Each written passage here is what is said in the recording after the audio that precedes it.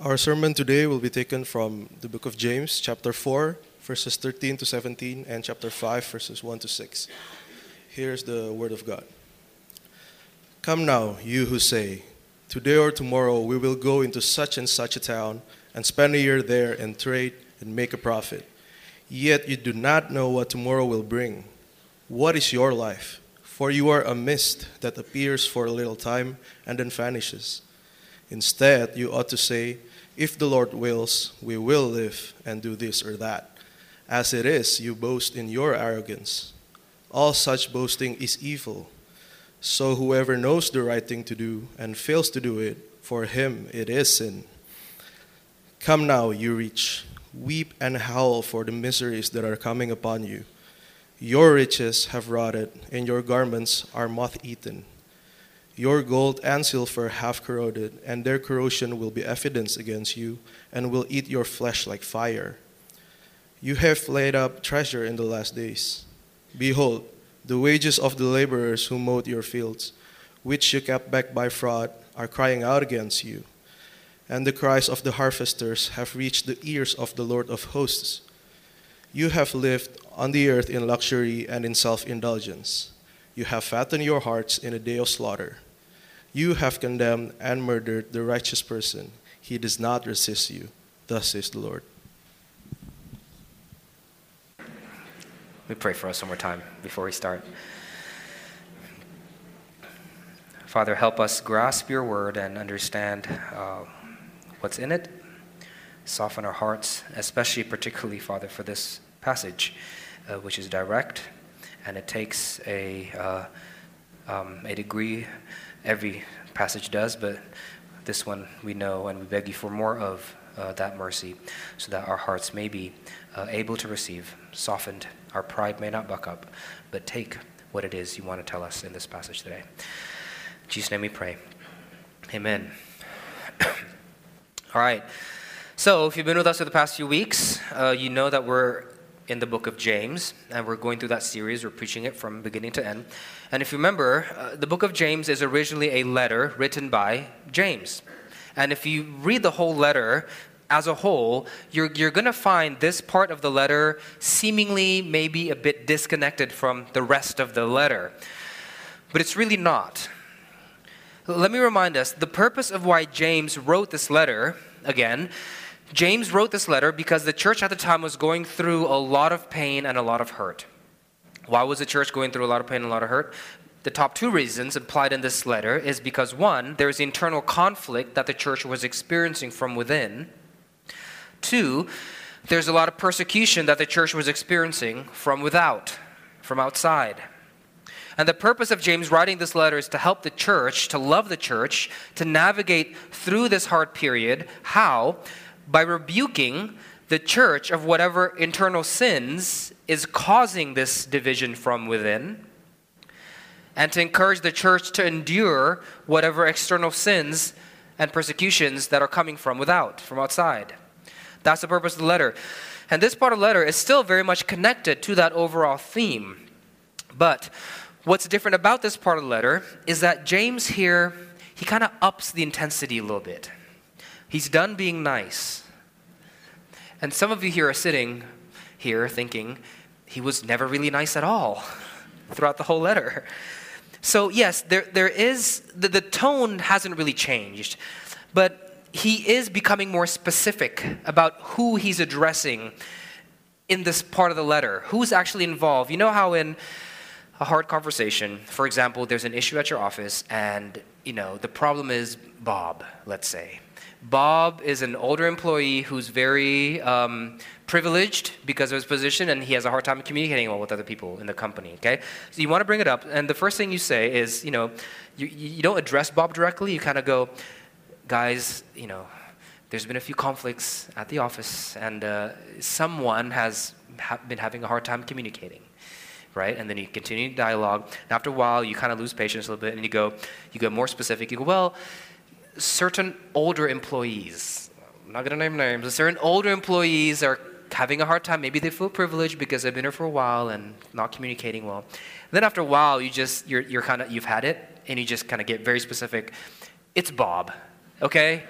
Bob, it's you. What is wrong with you? You want to say that. But you get very specific with the person involved and what the issue is to get down to the bottom of the issue. That's kind of what's going on here. James is saying, look, we got to get down to the bottom of it. We got to know why there's internal conflict in the church and why there's external persecution from out of the church. Here are the main people involved, very specifically, rich Christians, rich non-Christians, and poor Christians.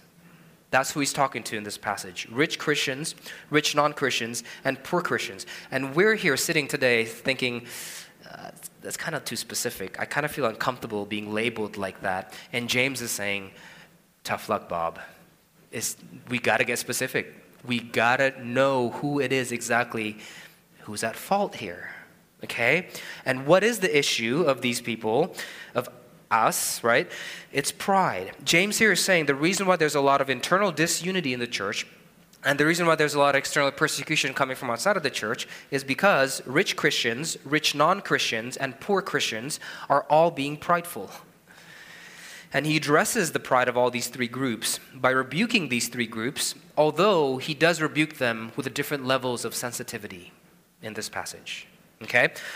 So let's jump in, and I hope we find it helpful and relevant for us today as a church, and also for us here today individually. First point, the pride of the rich Christian rebuked. Second point, the pride of the rich non-Christian demolished. Third point, the pride of the poor Christian softened. The pride of the rich Christian rebuked. The pride of the rich non-Christian demolished. The pride of the poor Christian softened. Okay, first point, the pride of the rich Christian rebuked.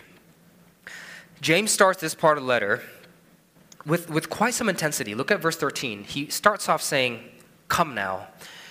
In the English, it feels more like, look you,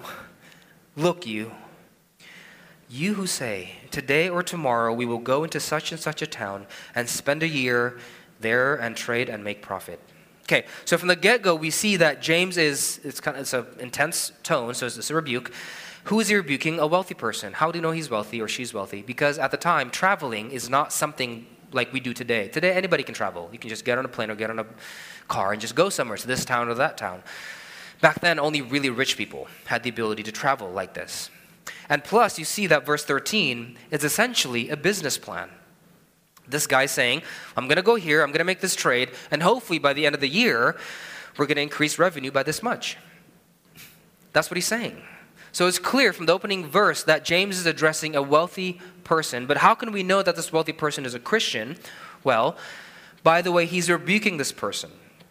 He's rebuking this person in verse 13 for saying, today or tomorrow we'll go into such and such a town and spend a year there and trade and make a profit. James is saying, you shouldn't talk like that. You shouldn't talk like that. Instead, talk like this. Go to verse 15. If the Lord wills, we will live and do this or that. James saying, say that instead. Now the phrase the Lord back then, kurios in the Greek, is a very specific term, especially in the Bible, referring to Jesus Christ, the Lord and Savior.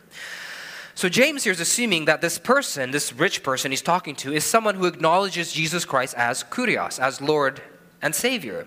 He's saying, don't just make plans, acknowledge Christ in your plans. Plus, if you go to verse 17, skip to verse 17 with me, this person apparently knows the right thing to do and fails to do it. You see? So this person knows the Lord, knows the truth, but yet they're not living out their faith in their daily planning. Okay? So it's a rich Christian that should know better. But how do we know this rich Christian is not living out their faith in their daily planning? Is it just because this person didn't say the phrase, if the Lord wills? Is that all James wants us to say? You know, if the Lord wills, we shall eat at Din Tai Fung. Is the if the Lord wills part, is that the part that James is most worried about? No. It's not just about the words you say before you make your plans, James is saying. It's the attitude you have while you're making them. The attitude you have while you're making them. The person in verse 13, it's prideful. Why? Because he or she is making plans as if they know what the future will bring. They're presumptuous to know the future, that he'll still even be alive, you see. James here is saying it's not wrong to make plans. It's not. Look at the person in verse 15, the right person. This is how you should talk, he says. If the Lord wills, we will live and do this or that. The person in verse 15 is still making plans. It's not wrong to make plans. It's not wrong to save up for emergencies. It's not wrong to save up for a kid's college tuition. It's not wrong to do all these things, to do this and do that. That's okay. But a lot of us, James is saying, we're doing it in such a way that clearly forgets God is in control of the future. Sometimes my 3-year-old daughter, Elena, after she wakes up, she tells me how her day is going to go. Okay, sometimes she goes, Daddy, when I wake up, after I wake up, I'm going to go to Emmy's house. And then after I go to Emmy's house, I'm going to go to school. And then after I go to school, you're going to pick me up, and we're going to go straight to the ice cream place with the gummy bears in it. And then after that, we're going to go to the jump place. The jump place is a playground that we go to. We're going to go to the jump place. And after that, on the way home, we're going to buy an Elsa cake. And then after that, we're going to finish off the day with popcorn dinner, watching Paw Patrol. And I tell her, yeah, that's all going to happen. Good luck with that. This is what we do to God oftentimes. We're presumptuous. We take over. You know, God, here's a correct schedule for the future, and I hope you see it too. And James is telling them in verse 14, how do you know what tomorrow is going to bring? How do you know? What is your life? You're a mist. You appear for a little while here, and then you vanish. Don't be so presumptuous. And why are we so presumptuous? James continues in verse 16, because we're boastful. We're proud. We think we are qualified to write the rest of the story. Elena, my daughter, is not qualified to schedule out her day yet. It would not be in her best interest to have that kind of power. It would be in her best interest to say instead, if Daddy wills. And it'd be in my best interest to say, if Mommy wills. Because it's our job to make sure she does not have that kind of knowledge. She doesn't know what's best for her. It's our job to plan out her day, not hers. And look, we're not qualified to do God's job for him either, of writing the future. Do you know why you're often anxious about the future? Let me ask you, what do you think is the emotion that people feel when they're placed in a job that they're not qualified to do? You ever been placed in a job you're not qualified to do? You remember what you felt? What did you feel? You felt anxious. You know why you feel anxious about the future? Because you're not qualified to know it. But you insert yourself in that position. That's why you feel anxious. See, James here is connecting anxiety with pride. Because in one sense, we realize we're not qualified to do the job. We don't know the future, right? Anxiety. But in another sense, this anxiety is causing us to want to take over God's job and make sure the future happens the way we want it to happen. Pride. He's connecting anxiety with pride. Let's call this connection the anxiety of pride. I actually experienced this a few months ago. I experience it all the time, but I experienced it very vividly a few months ago while my wife, Tatiana, and Elena, my daughter, were in the U.S., and I was here with Liam, my youngest son, and he had a fever. This was before the coronavirus, okay, so relax. He had a fever, and he usually responds very well to medicine, so I gave him medicine that night and the morning of, and usually his fever goes down really, really fast. But for some reason, this virus, I guess, was particularly strong, and his fever wouldn't go down, and I was confused. You know, what do I do? And I was holding him in my arms. I remember this was 7:30 in the morning after he woke up, and I was thinking to myself, okay, I think I need to go to the doctor. I'm not sure here. And I was holding him as I was thinking about going to the doctor. His head started to bang on my shoulders repetitively. And I thought, he's probably just starting to get comfortable and finding a spot. But then I looked at him because he kept banging his head on my shoulders, and I realized he was having a seizure. Like the fever was so high, his body was getting into a seizure. And I'm not being hyperbolic here. I've never been more scared in my life. Because what's worse is when I really got anxious is that after the fever, his body stiffened a little bit and his eyes rolled back. I have never been more scared in my life. I've never been more anxious in my life. So I rushed to the cab and I found myself starting to talk to myself. And you know what I was telling myself? It's this. It'll be okay. Everything will be fine. You know, we'll drive to the hospital. Traffic will be clear. The car is not going to break down. It'll be fine. The driver is going to know the quickest way. The ER is not going to be full. The driver will know the quickest way. The doctor will be available. He won't have brain damage for this. This isn't brain damage. He'll be okay. We'll do this and we'll do that, and it'll be fine. You know what that is? That is the anxiety of pride. Because in all honesty, I didn't know if any of that was going to happen. I didn't know if the traffic was going to be clear, or if the car is going to make it, or if the doctor in the ER is going to be available, or if the driver knows the quickest way, or if will have brain damage from this, or worse. I don't know. But I kind of convinced myself that I knew what the future holds. Why? Because if not, I'd crumble. I won't be able to function. I pridefully presumed upon myself knowledge only God knows because I was anxious and unknown. I don't know the future. That's the anxiety of pride. Now, most of examples in our lives won't be that extreme. But do you know why we pretend to know the future sometimes? Do you know why you do that? It's because we're all scared. We're all anxious to admit that we actually have very little control of how this whole thing is going to end. We're anxious.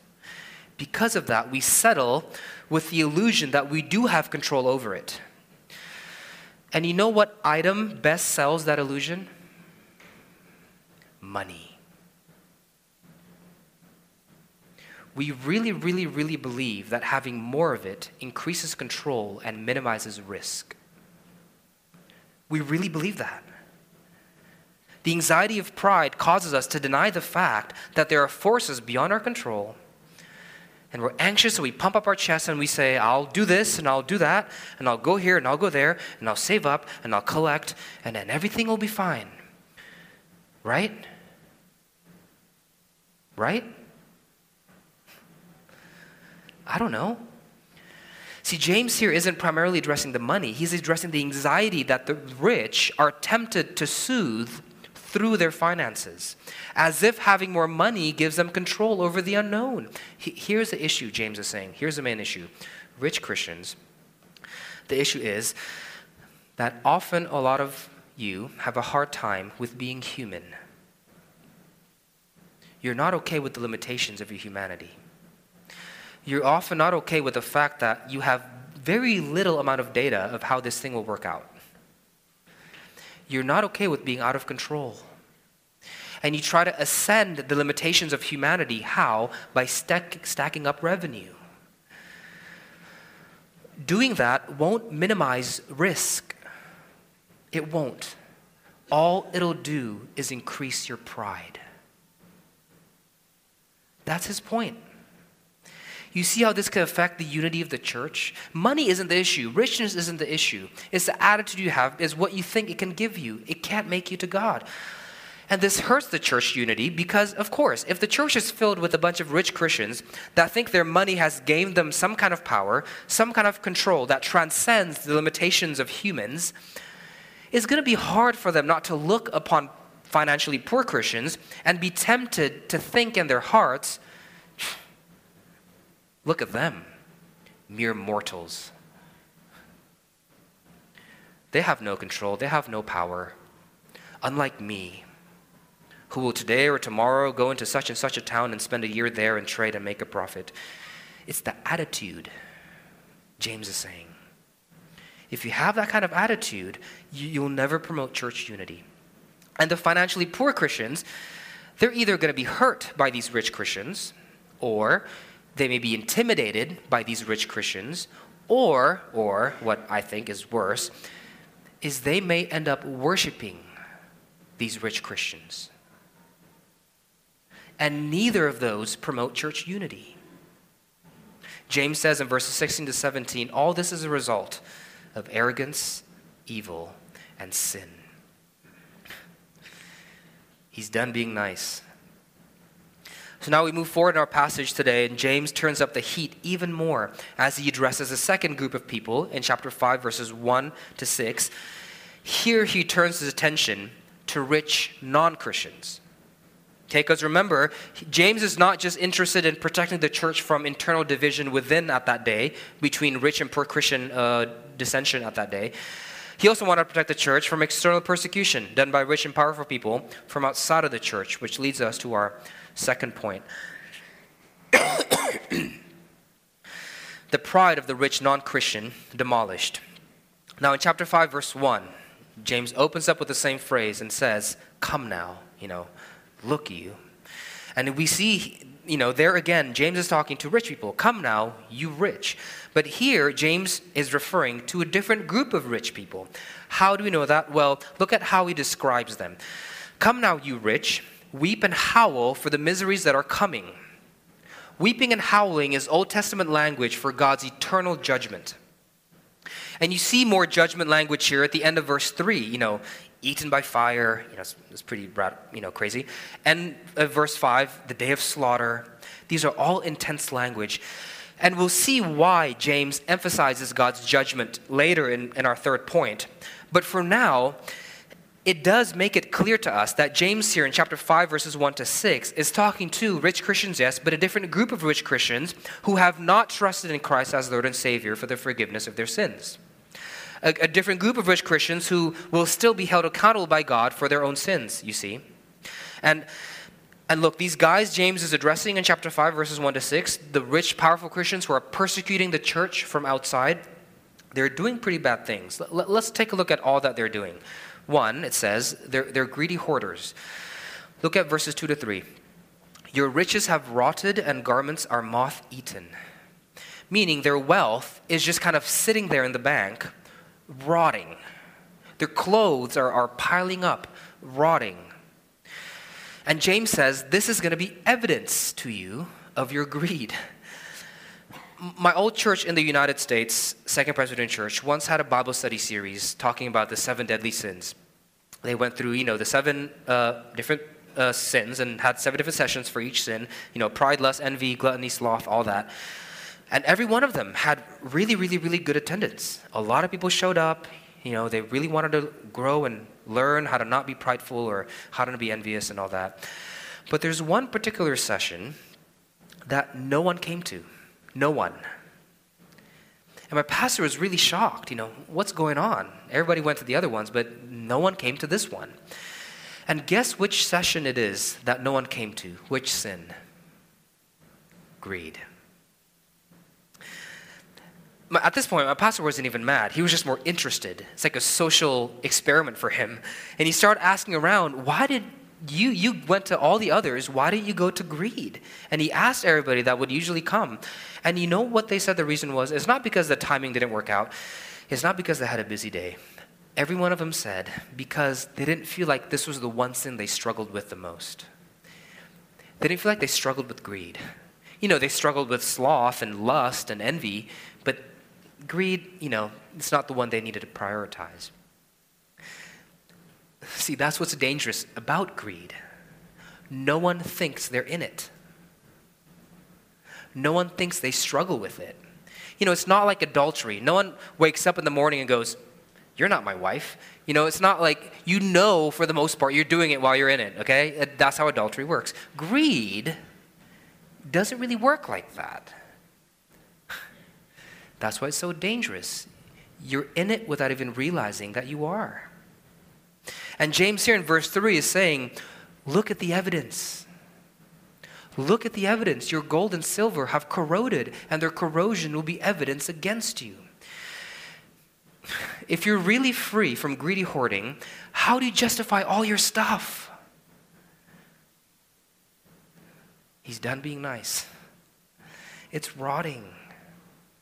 It's just sitting there, stagnant, doormat. I'm not saying don't save, But you have to ask yourself, is my saving faithfulness for the future, or has it transcended into the area of greedy hoarding? That's for you and the Lord to dialogue through. John Calvin said it very succinctly: God has not appointed gold for rust, nor garments for moths, but on the contrary, he has designed them as aids and helps to human life. If you really are free from greedy hoarding, how do you justify all your rotting stuff? And why do we think we have the right to hoard all this stuff instead of use it to aid human life? Pride. Pride. 2, not only are they greedy hoarders, but they hold back their employees' wages so that they can live in luxury. They don't pay their staff so that they can live in luxury. Verses 4 to 6. Behold, the wages of the laborers who mowed your fields, which you kept back by fraud, are crying out against you, and the cries of the harvesters have reached the ears of the Lord of hosts. Now this one really convicted me, not because I hold back our CCC staff salary, okay? I don't have the power to do that, nor am I the one that makes the transition, okay? That's not, I am convicted because I do sometimes slack in paying the workers at my house, like our nannies and our house helpers. I do sometimes slack in not paying them their wage on the day that we have agreed upon, the end of the month. I kind of give it, it's okay that I forget a day or two, or it's not a big deal. And at the moment when it happens, I just thought I'm being forgetful. Like I'm busy, I don't really have time to do it this day, so I'm just a little busy, I'm just forgetful. But then I think about it a little bit more, and I don't think I can chalk it up to just forgetfulness. I think, if I'm really honest, it's actually a matter of priority. Because we really don't forget things that are up high on our priority list, do we? We don't. Out of the 20 or so weddings I've done, I've never once seen a bride forget to put her makeup on. It just doesn't happen. It's on the priority list. So the reason why I don't find it, why I forget is because I don't find it up on my priority list. It's not urgent. And you know why it's not up on my priority list? You know why it's not an urgency for me? It's because, if I'm really honest, I really think to myself, what are they going to do about it? What, are they going to quit? They need this job. They have no power in this matter. All the power lies on me, so it's okay if I miss a day or two and I pay it later. Now, I'm repenting from that, and I feel like I've done better in that, hopefully, and continue to do so. But what made me justify? What made me forget? Because I feel like I have all the power and they don't. What is that? It's pride. It's pride. Look at the third thing these people are doing. Not only are they holding their wealth in pride, not only are they robbing their people, their staff of salary because of pride, but verse 6 says they're even willing to murder a righteous person, the righteous one, for it. And to feel the right to take somebody's life for your own financial interest, that is the epitome of pride. Who do you think you are? God is telling them. Pride. It's the reason why the church is destroying itself from within. There's a lot of fighting and disunity, and it's also the reason why there's a lot of persecution coming to the church from outside. Okay, so let's summarize again. Chapter 4, verses 13 to 17, our first chunk of the text. James is writing out for the sake of the church. James rebukes rich Christians inside the church for their pride, which is causing all kinds of internal division. And in chapter 5, verses 1 to 6, in that chunk of the text, for the sake of the church, James rebukes the rich non-Christians for their pride, who are hurting the church, who are persecuting the church, because their pride is causing all this kind of persecution.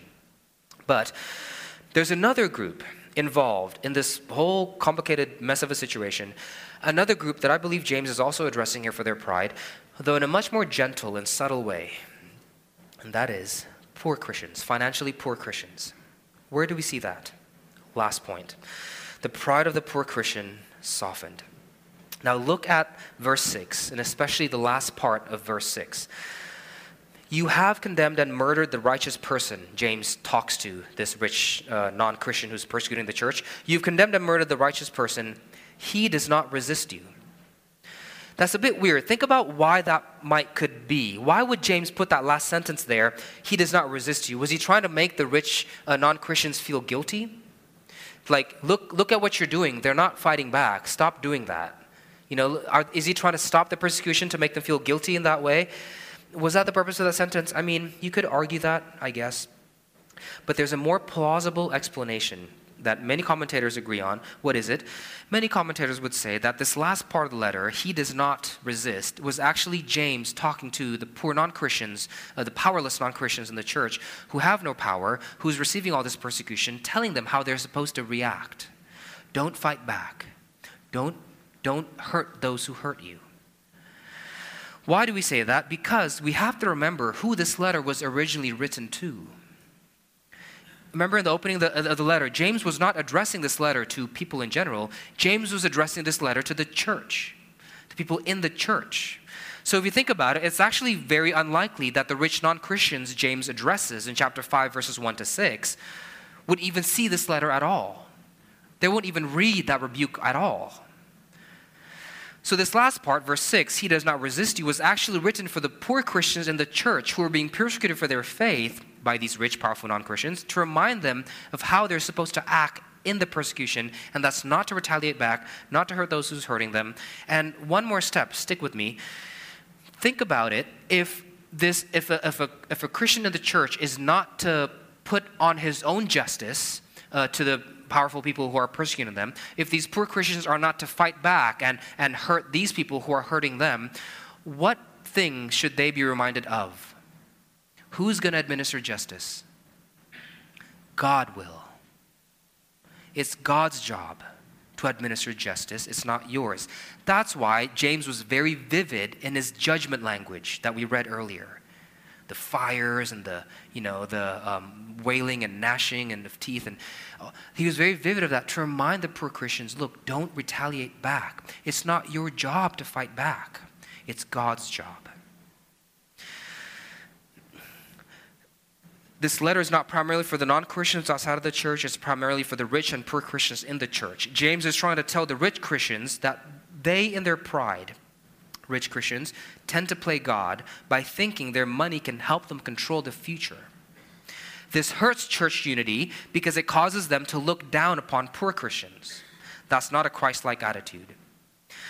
And James is telling the poor Christians that they, in their pride, tend to play God by thinking they have the right to judge and retaliate back against these rich Christians or non-rich Christians or whoever is persecuting them. This also hurts church unity because it causes them to fight back and hurt those who hurt them. That's not a Christ-like attitude either. You see? To both groups, James is saying, lay down your pride. Stop playing God. Don't let your money puff you up. Lay down your pride. Don't administer your own justice. Lay down your pride. Those are both God's job. And look, until you're able to do this, church, you're going to have a really hard time being friends with one another. You're going to have a hard time having fellowship. You'll always be divided if you don't lay down your pride, rich or poor, whatever your financial state may be. And we're thinking here, okay, that's great, but it's not very helpful because I know what I'm supposed to do. I know I'm supposed to lay down my pride. The problem is my pride just won't seem to lay down. That's the problem. And this is where I think James here in this last part of verse 6 is reminding us of another thing that is very, very profound. And it was interesting about this verse 6, when James refers to the innocent and righteous people that are being persecuted, he refers to them in the singular noun. The righteous person, or quite literally, the righteous one was murdered. The righteous one was persecuted. It's weird because it would have made more sense if James said, you have condemned and murdered these righteous people, and they do not fight back. But yet James said, you condemn the righteous one. Why did he switch it to the singular pronoun? I think, and many commentators would agree, he's reminding us of something profound. Who is the righteous person who was condemned? Who was the righteous one who didn't resist when people persecuted him, although he was innocent? Who was the righteous one who did not resist, who gave up all of his savings, all of his possessions, as the rich and powerful non-Christians out there murdered him on the cross? Who was it? Jesus Christ, our Lord. Look, your pride will never stay down unless you first see your Lord lay down his pride for you. We won't be able to lay down our pride until we see he first did it for us and died in our place. See, this should hit the rich and the poor Christian both at the same time. To the anxious, rich, and prideful Christian, James is saying, lay down your pride. Let go of control. You can have peace even in the unknown. Your future is fixed now. You're safe. You're his. You know the outcome will be okay. Jesus Christ laid down his control on that cross so that you can know everything is under control. He laid down his control on that cross to die in your place so that you can have the certainty that everything is under control. It's okay. He was able to turn even the worst event in human history to become the best thing that ever happened in your life, which is your salvation. The cross he turned into your salvation. Can you do that? You're not qualified. It's not your job. He left his control. He laid down his pride so that you can know everything's under control. Stacking up money won't minimize the risk. It'll only make you more prideful. And to the poor persecuted Christian, whether you're being persecuted by rich Christians in the church or rich non-Christians from outside of the church, James is saying, lay down your pride too. Let go of revenge. It's not your job to punish the prideful rich or the Christian or non-Christian. It's not your job to punish them for their sins. That's God's job. You're not qualified. He's much more qualified than you are. Your job is to love them. Your job is to endure. Your job is to sacrifice and care for them, even those who persecute you, in the same way your Lord sacrificed and endured your sins on your behalf. That's your job. Piling up money won't minimize future risk. It'll only make you more prideful. Holding back forgiveness won't satisfy you. It'll only make you more prideful. Give and forgive. That's the kind of love that the righteous one showered upon you so that you may have fellowship with one another. Until you're able to do that, it's going to be really hard to be friends. Shower one another with that kind of love for the sake of the church, for the sake of the gospel, for the sake of Christ your Lord, to whom all glory be. Let's pray.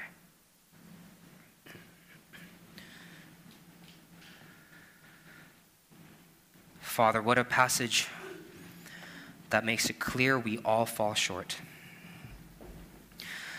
Thank you for making it clear that pride does not originate in amounts of money, but pride is something that human beings have struggled even before the concept of money was created. And that is our forefathers in the garden, who themselves wanted to become God. We too struggle with that same tendency and temptation today. We want to control the future. We want to take justice upon our own hands. And by doing so, we mess up the church. Forgive us, Father, and thank you for including sinners like us in this church, washed by your blood, saved by your grace.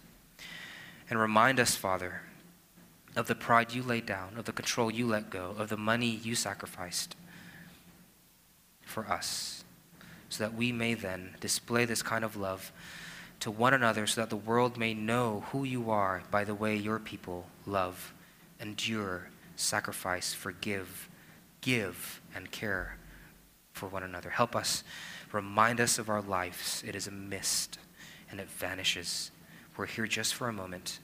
Let us spend it not accumulating wealth, nor accumulating people's faults. Let us take every step faithfully until he, the Lamb who was slain, returns and claims glory for himself.